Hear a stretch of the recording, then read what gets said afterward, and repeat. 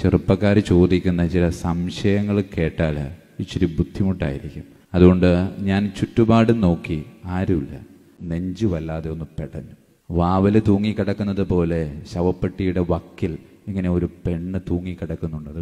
ഞാൻ വേഗം കണ്ണുകൾ അടച്ചു. കാരണം കരയാനുള്ള സകല സാധ്യതയുണ്ട്. ഒരച്ഛൻ കരയുന്നത് നാട്ടുകാർ കാണണ്ടെന്ന് വിചാരിച്ച് എന്നെ കണ്ണടച്ചു നിൽക്കുക. അപ്പം എന്നെ ആരോ ഇങ്ങനെ തോണ്ടി വിളിക്കുന്നത് പോലെ എനിക്ക് തോന്നി. ചുറ്റുപാട് നോക്കിയപ്പോൾ ആരും കാണുന്നില്ല.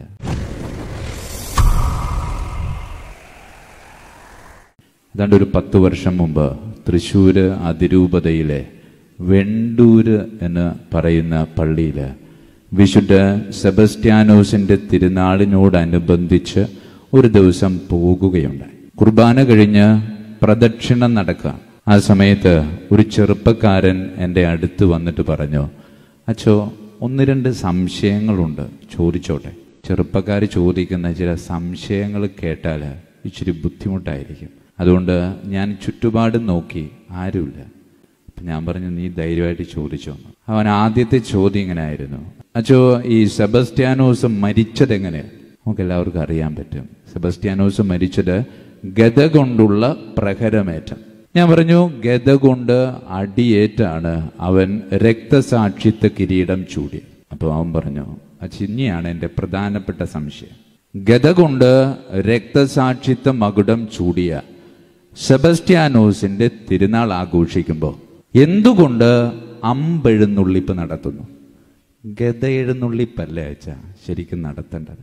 അവനിങ്ങനെ ചോദിച്ചപ്പോൾ ഞാൻ എൻ്റെ മനസ്സിലിങ്ങനെ കാണുകയായിരുന്നു, ഗദയൊക്കെ ഇങ്ങനെ തോളിൽ വെച്ച് പട്ടുകുടയൊക്കെ ചൂടി തിരുനാൾ ആഘോഷിക്കുന്നത് ഇങ്ങനെ മനസ്സിൽ വെറുതെ ഒന്ന് ആലോചിച്ചു. ആ സമയത്ത് വികാരിയച്ഛൻ അവിടെ വന്നിട്ട് പറഞ്ഞു, അച്ഛാ അവന് വട്ടാണ്, അച്ഛൻ വിട്ടുവെന്ന് പറഞ്ഞു.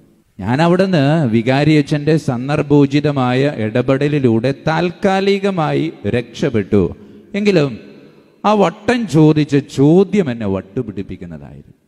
ഗദ കൊണ്ടുള്ള പ്രഹരമേറ്റ് രക്തസാക്ഷിത്വ മകുടം ചൂടിയ സെബസ്റ്റ്യാനോസിന്റെ തിരുനാൾ ആഘോഷിക്കുമ്പോൾ എന്തുകൊണ്ടും അമ്പിനേക്കാളും നല്ലത് ഗദ തന്നെയല്ലേ? പ്രിയമുള്ളവരെ, ഇതിൻ്റെ ഉത്തരം തേടി പല പുസ്തകങ്ങളിലൂടെയും ഞാൻ കടന്നുപോയി. പക്ഷെ ഉത്തരവൊന്നും കിട്ടിയില്ല. അങ്ങനെ കിട്ടാത്ത ഉത്തരങ്ങളുടെ ചോദ്യവുമായി സാധാരണ ഞാൻ വരാറുള്ളത് ഈ ബലിപീഠങ്ങളിൽ. അങ്ങനെ പിന്നീടുള്ള ബലിയർപ്പണങ്ങളിൽ തമ്പുരാന്റെ മുമ്പിലേക്ക് ഞാൻ ഈ ചോദ്യം, വട്ടൻ ചോദിച്ച എന്നെ വട്ട് പിടിപ്പിച്ചുകൊണ്ടിരിക്കുന്ന ചോദ്യം തമ്പുരാന്റെ മുമ്പിലേക്ക് സമർപ്പിച്ചു. തമ്പുരാൻ എനിക്ക് നൽകിയ ഒരു മറുപടി ഇങ്ങനെയാണ്: സഹിച്ച് മരിക്കാനുള്ളതല്ല നമ്മുടെ ജീവിതം, സഹിച്ച് ജീവിക്കാനുള്ളത്. ഗദ അവന് രക്തസാക്ഷിത്വ മകുടം ചൂടിയപ്പോൾ അമ്പ് സഹനത്തെ തോൽപ്പിച്ച് സഹന ജീവിതം ആസ്വദിച്ചതിൻ്റെ ഒരു പ്രതീകമായി നിൽക്കുകയാണ്. എൻ്റെയും നിങ്ങളുടെയും ഭവനങ്ങളിലൂടെ എൻ്റെ കൈകളിൽ ഇങ്ങനെ എഴുന്നള്ളപ്പെട്ട് ഈ അമ്പിൻ്റെ പ്രതീകാത്മകമായ സാന്നിധ്യം ഇങ്ങനെ കൈകളിൽ സൂക്ഷിച്ചുകൊണ്ട് നാം ഇങ്ങനെ ചെറിയ പ്രദക്ഷിണങ്ങളും വലിയ പ്രദക്ഷിണങ്ങളും നടത്തുമ്പോൾ തമ്പുരാനോട് നാം പ്രാർത്ഥിക്കുകയാണ്, എൻ്റെ തമ്പുരാനെ, എൻ്റെ ജീവിതത്തിലേക്ക് കടന്നു വരുന്ന സഹനങ്ങളെ തോൽപ്പിച്ച് നിന്റെ അടുക്കിലേക്ക് കടന്നു വരാനുള്ള കൃപ എനിക്ക് നൽകണമേ. ഇപ്പം ഞാൻ പ്രാർത്ഥിക്കുന്നത് 3 കാര്യങ്ങൾക്ക് വേണ്ടിയാണ്. നിങ്ങളും അത് തന്നെ പ്രാർത്ഥിച്ചാൽ മതി. നിങ്ങൾക്ക് വേണ്ടി ഞാൻ ഈ ബലിപീഠത്തിൻ്റെ മുമ്പിൽ അർപ്പിക്കുന്ന പ്രാർത്ഥനയും അതാണ്. 1 കൃപ, 2 കൃപ, 3 കൃപ. 10 ആണെങ്കിലും 100 ആണെങ്കിലും 1000 ആണെങ്കിലും എനിക്ക് എണ്ണത്തിൽ വ്യത്യാസം സംഭവിച്ചേക്കാം. ചോദ്യത്തിൻ്റെ ഉത്തരത്തിന് ഒറ്റ ഉത്തരമേ ഉള്ളൂ: കൃപ.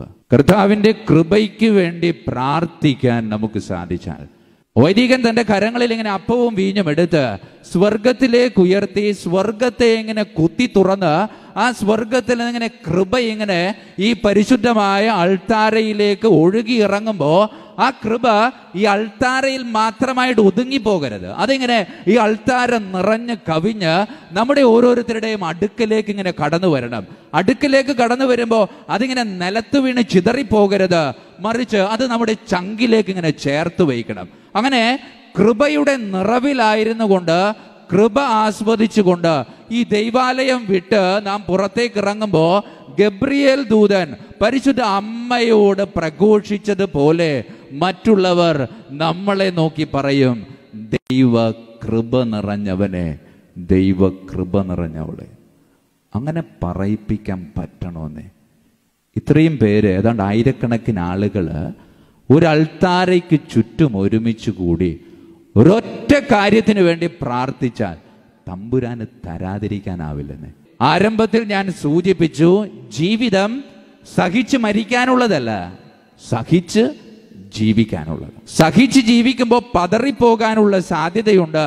അങ്ങനെ പതറിപ്പോകാതിരിക്കണമെങ്കിൽ കൂട്ടിനായി ഉണ്ടാകേണ്ട വലിയ പുണ്യം കൃപയാണ്. കൃപയ്ക്ക് വേണ്ടി മാത്രം പ്രാർത്ഥിക്കുക. ആ കൃപയിൽ ഇങ്ങനെ നിറഞ്ഞു തുളുമ്പുമ്പോൾ ജീവിതത്തിലെ സഹനങ്ങളെയൊക്കെ വളരെ ശക്തമായി മറികടക്കാൻ സാധിക്കുന്നതാണ്. നമ്മുടെയൊക്കെ ജീവിതത്തിൽ വേദന വരുമ്പോൾ മാറിപ്പോകുന്നവരുണ്ട്.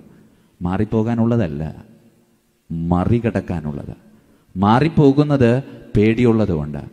സെബസ്ത്യാനോസ് പുണ്യാളനെ സംബന്ധിച്ചിടത്തോളം അവൻ്റെ ശരീരത്തിലേറ്റ അമ്പ്, എന്തുമാത്രം അമ്പിൻ്റെ വേദനയാണ് അവൻ അനുഭവിച്ചത്. അവന് വേദന അനുഭവിച്ച് അവൻ ഒരു കണക്കിന് രക്ഷപ്പെടാനുള്ള ആ ഒരു ആരോഗ്യം സ്വന്തമാക്കിയപ്പോൾ ഞാനും നിങ്ങളൊക്കെയാണെങ്കിൽ നമ്മൾ വേറെ എവിടെയെങ്കിലും പോയി സ്വസ്ഥമായി ജീവിച്ചാൽ അവൻ വീണ്ടും വരികയാണ് ചക്രവർത്തിയുടെ മുമ്പിൽ. എന്നിട്ട് പറഞ്ഞു, എന്തേ നീ എന്നെ കൊല്ലാൻ നോക്കിയിട്ടിതാ ഞാനിതാ വീണ്ടും നിന്റെ മുമ്പിൽ ഇങ്ങനെ നിൽക്കുക.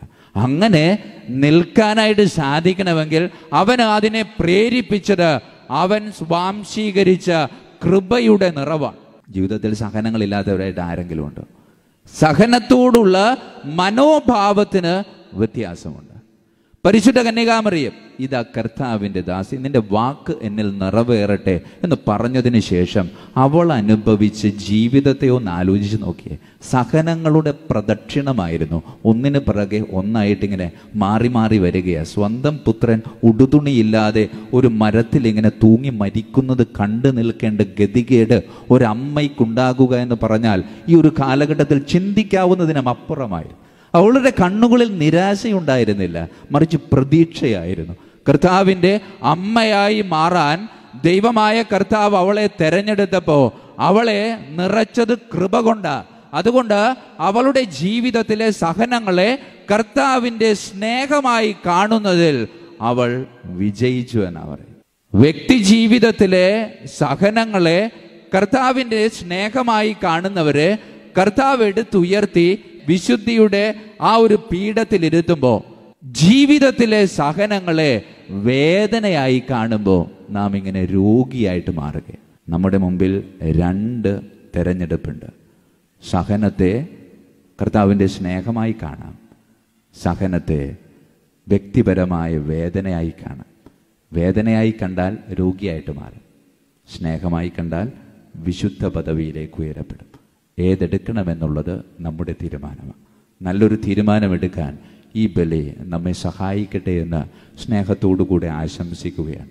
പ്രിയമുള്ളവരെ, സഹനം എന്ന് പറയുന്നത് അത് വിട്ടുപിരിയാത്തൊരു സത്യമാണ്. അതിനെ വെറുതെ വേദനയായിട്ട് തരം താഴ്ത്തരുതെന്നെ.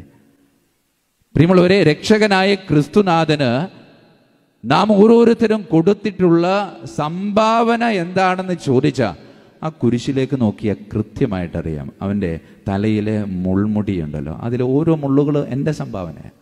അവൻ്റെ ശരീരത്തിലെ മുറിവുകൾ അതൊക്കെ എൻ്റെ സംഭാവനയാണ്.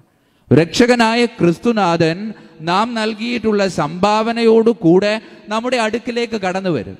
എന്നിട്ട് ഇങ്ങനെ നമ്മൾ പ്രാർത്ഥിക്കുന്നത് കാണുമ്പോൾ, അല്ലെങ്കിൽ നമ്മുടെ ജീവിതത്തിൽ വേദനകളും സഹനങ്ങളും ഒക്കെ ഉണ്ടാകുമ്പോൾ അവൻ നമ്മളെ ഇങ്ങനെ വാരിയെടുത്ത് മാറോട് ചേർത്ത് സ്നേഹത്തിൻ്റെ ഒരു ചുംബനം നൽകാൻ പരിശ്രമിക്കുമ്പോൾ നാം സംഭാവനയായി നൽകിയിട്ടുള്ള ആ മുൾമുടിയിലെ ചില മുള്ളുകൾ നമ്മുടെ ശരീരത്തിൽ ചില പോറലുകൾ ഉണ്ടാക്കിയേക്കാം.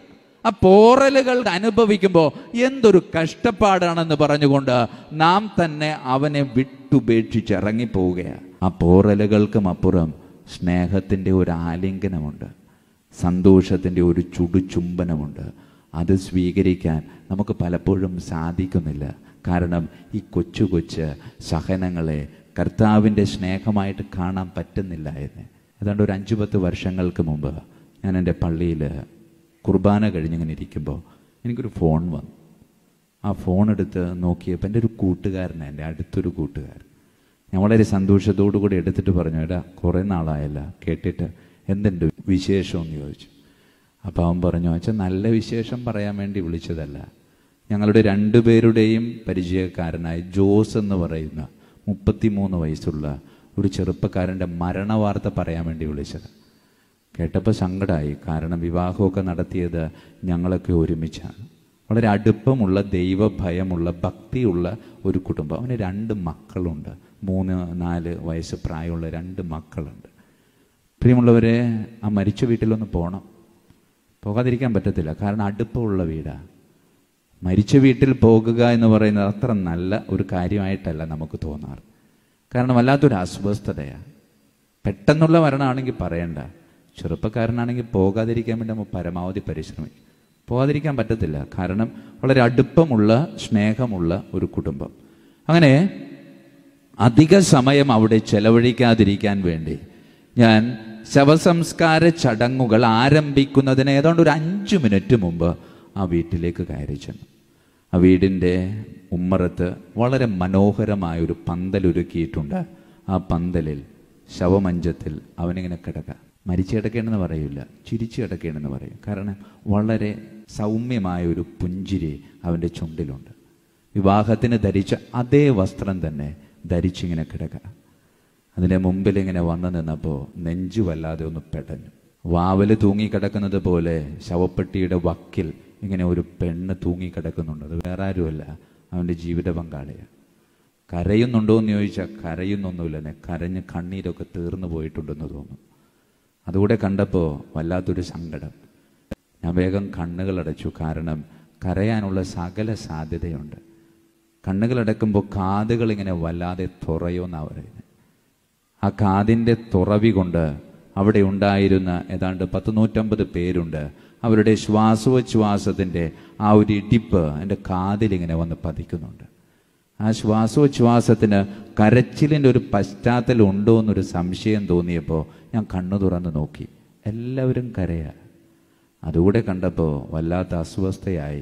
ഒരച്ഛൻ കരയുന്നത് നാട്ടുകാർ കാണണ്ടെന്ന് വിചാരിച്ച് ഞാൻ എൻ്റെ പോക്കറ്റിൽ നിന്ന് തൂവാലയെടുത്ത് കയ്യിൽ നേരത്തെ തന്നെ എടുത്ത് കയ്യിൽ സൂക്ഷിച്ചു. എന്നെ കണ്ണടച്ചു നിൽക്കുക.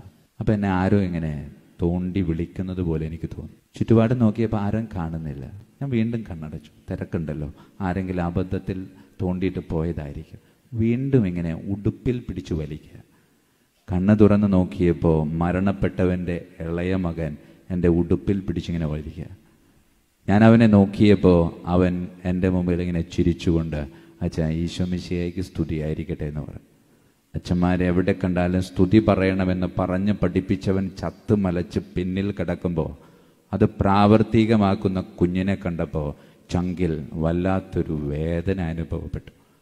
അവിടെ ഉണ്ടായിരുന്ന എല്ലാവരുടെയും സങ്കടമെന്ന് പറയുന്നത് ജീവിത പങ്കാളിയുടെ ദുഃഖമോ മാതാപിതാക്കളുടെ വേർപാടിൻ്റെ വേദനയോ ഒന്നും ആയിരുന്നില്ല.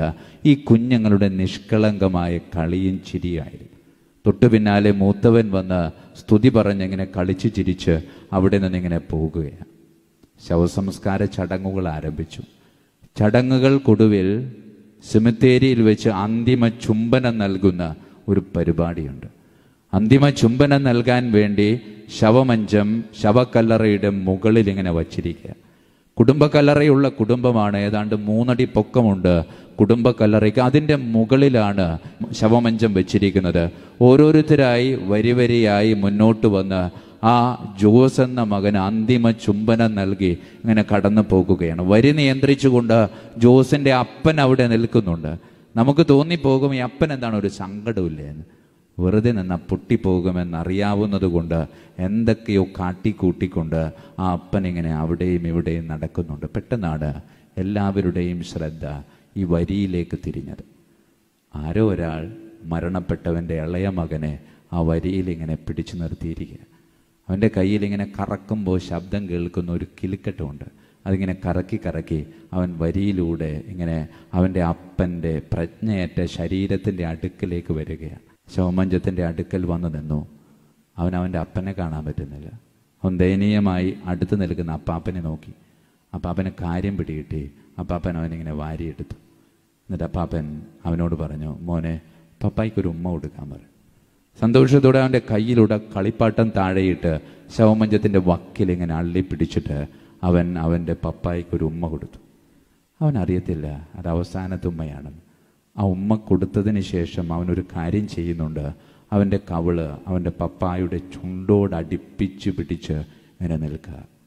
അതെന്തിനാണെന്ന് അവിടെയുള്ളവർക്ക് വ്യക്തമായിട്ടറിയാം. ഈ ശ്മശാന മൂകത എന്നൊക്കെ പറഞ്ഞു കേട്ടിട്ടുണ്ട്. അത് ജീവിതത്തിൽ ഒരു പൊള്ളലായി അനുഭവിച്ച സമയങ്ങളായിരുന്നു അത്. അതുകൂടെ കണ്ടപ്പോൾ അവൻ്റെ അപ്പാപ്പന് സങ്കടം സഹിക്കാനായില്ല. അപ്പാപ്പൻ അവൻ അവിടെ നിന്ന് ഇങ്ങനെ വലിച്ചു പിടിച്ച് പൊക്കിയെടുക്കുന്നുണ്ട്. പക്ഷെ പൊക്കിയെടുക്കാൻ പറ്റുന്നില്ല. അവനിങ്ങനെ ശവമഞ്ചത്തിൻ്റെ വക്കിലിങ്ങനെ അള്ളിപ്പിടിച്ച് നിൽക്കാൻ. ഒരു കണക്കിന് അപ്പാപ്പൻ അവനെ അങ്ങനെ അവിടെ നിന്ന് പൊക്കിയെടുക്കുമ്പോൾ നിശബ്ദതയെ ഭഞ്ജിച്ചുകൊണ്ട് ആ കൊച്ചുമകൻ അപ്പാപ്പനോട് ചോദിക്കുന്നൊരു ചോദ്യമുണ്ട്. പപ്പ എനിക്കെന്താ ഉമ്മ തരാഞ്ഞത്? ഉമ്മ തന്നില്ല എന്ന് മാത്രമല്ല, ഒന്ന് കണ്ണു തുറന്ന് നോക്കിയും കൂടിയില്ലല്ലോ. അപ്പം അതുകൂടെ കേട്ടപ്പോൾ അപ്പാപ്പന് സങ്കടം സഹിക്കാനായില്ല. വിങ്ങിപ്പൊട്ടി കരഞ്ഞുകൊണ്ട് ആ കുഞ്ഞിനെ എടുത്ത് ഇങ്ങനെ ചങ്കോട് ചേർത്ത് പിടിച്ച് നെറ്റിയിലൊരു ഉമ്മ കൊടുത്തിട്ട് അപ്പാപ്പൻ ആ കൊച്ചുമകനെയും കൊണ്ട് അവിടെ നിന്ന് ഇറങ്ങിപ്പോവുകയാണ്. ആ കൊച്ചുമകൻ അപ്പാപ്പനോട് ചോദിച്ചൊരു ചോദ്യമുണ്ട്. പപ്പ എനിക്കെന്താ ഉമ്മ തരാഞ്ഞ്?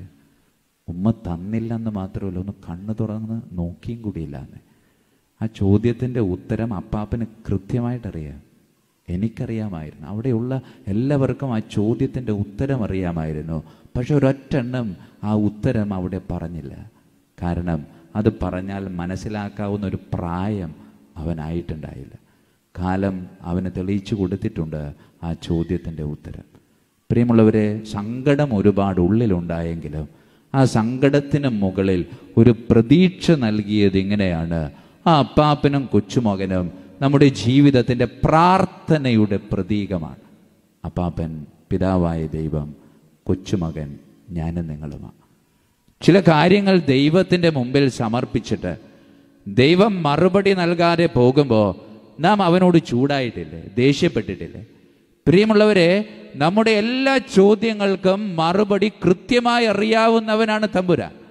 ജീവിതത്തിലെ ഓരോ സഹനങ്ങളും എന്തിനു വേണ്ടിയിട്ടാണ് ജീവിതത്തിലേക്ക് നൽകപ്പെട്ടതെന്ന് വ്യക്തമായ ധാരണ എൻ്റെ ദൈവമായ കർത്താവിനുണ്ട്. പക്ഷേ അത് പറഞ്ഞു തന്നാൽ മനസ്സിലാക്കാവുന്ന ഒരു വിശ്വാസ പക്വതയിലേക്ക് ഞാനും നിങ്ങളും വളർന്നിട്ടില്ല. അങ്ങനെ വളരാത്തത് കൊണ്ട് അവൻ മറുപടി നൽകാതെ മാറി നിൽക്കും. അങ്ങനെ മാറി നിൽക്കുമ്പോൾ നാം വിചാരിക്കും അവൻ നമ്മെ സ്നേഹിക്കുന്നില്ല. പ്രിയമുള്ളവരെ, ഈ കൊച്ചുമകൻ തൻ്റെ പിതാവിനോട് ചോദിച്ച ചോദ്യത്തിന് മറുപടി കിട്ടിയില്ലെങ്കിലും അവന് കിട്ടിയ സ്നേഹത്തിൻ്റെ ഒരു സമ്മാനമുണ്ട്. അത് വേറൊന്നുമായിരുന്നില്ല. ആ കൊച്ചുമകനെ വാരിയെടുത്ത് നെഞ്ചോട് ചേർത്ത് പിടിച്ച് മൂർധാവിലൊരു ചുംബനം നൽകി ആ പിതാവ് ആ കൊച്ചിനെയും കൊണ്ട് നടന്നു പോയതുപോലെ ജീവിതത്തിൽ വേദനകളും ഉത്തരം കിട്ടാത്ത ചോദ്യങ്ങളുമായി തമ്പുരാൻ്റെ മുമ്പിൽ വരുമ്പോൾ അവൻ നമ്മളെ ഇങ്ങനെ വാരിയെടുത്ത് നെഞ്ചോട് ചേർത്ത് പിടിച്ച് ഒരു ചുംബനം നൽകാൻ പരിശ്രമിക്കും. ആ സമയത്ത് നാം തന്നെ കൊടുത്തിട്ടുള്ള അവൻ്റെ മുൾമിടിയിലെ ചില മുള്ളുകൾ, ചില പോറലുകൾ നമുക്ക് നൽകിയേക്കാം. അത് വേദനയാണ്, സഹനമാണ് എന്നൊക്കെ പറഞ്ഞ് നാം മാറിപ്പോകരുത്. അത് കർത്താവിൻ്റെ സ്നേഹമാണെന്ന് തിരിച്ചറിയും. അങ്ങനെ സ്നേഹമാണെന്ന് തിരിച്ചറിഞ്ഞാൽ അത് ആസ്വദിക്കാൻ സാധിക്കും. ആസ്വദിക്കാൻ സാധിച്ചാൽ അവൻ്റെ ചുംബനവും അവൻ്റെ ആലിംഗനവും എന്നും നമ്മുടെ കൂടെ ഉണ്ടാകും. അപ്പോൾ പൗലോസ് അപ്പോസ്തലൻ പറഞ്ഞതുപോലെ പറയാൻ പറ്റും, ഞാനല്ലെന്നേ ക്രിസ്തുവാ എന്നിൽ ജീവിക്കുന്നത്, പിന്നെ എന്തിനാ ഞാൻ പേടിക്കുന്നത്? പ്രിയമുള്ളവരെ, ഈ തിരുനാൾ ആഘോഷം വെറുതെയുള്ള ഒരാഘോഷമായി മാറരുത്. പിളർക്കപ്പെട്ട ചങ്കിൽ നിന്ന് ഇങ്ങനെ ചോരയും നീരും ഒഴുകുമ്പോൾ ഈ ബലിപീഠത്തിൽ നിന്ന് കൃപ ഇങ്ങനെ ധാരയായി നമ്മുടെ അടുക്കിലേക്ക് കടന്നു വരുമ്പോൾ നമ്മുടെ നെഞ്ചും പിളർക്കപ്പെടണം. ആ നെഞ്ചിലേക്ക് പിളർക്കപ്പെട്ട കർത്താവിൻ്റെ ചങ്കിൽ നിന്ന് ഒഴുകുന്ന കൃപ ശേഖരിക്കാൻ സാധിച്ചാൽ എന്നെ കണ്ട് മറ്റുള്ളവർ തമ്പുരാന്റെ അമ്മയെ കണ്ട് പറയുന്നത് പോലെ പറയും, ഇവൻ സാധാരണക്കാരനല്ല, ദൈവകൃപ നിറഞ്ഞവനാ, ദൈവകൃപ നിറഞ്ഞവളാ. അങ്ങനെ പറയിപ്പിക്കാൻ ഈ ബലി ഒരു കാരണമാകണം. അങ്ങനെ ജീവിക്കാൻ ഈ കൃപയും ഒരു കാരണമാകണം. അങ്ങനെ സഹനങ്ങളെ കർത്താവിൻ്റെ സ്നേഹമായി കണ്ട് വിശുദ്ധമായൊരു ജീവിതം ആസ്വദിക്കാൻ നമുക്ക് പരിശ്രമിക്കാം. അതിന് ദൈവം നമ്മെ ഓരോരുത്തരെയും അനുഗ്രഹിക്കട്ടെ.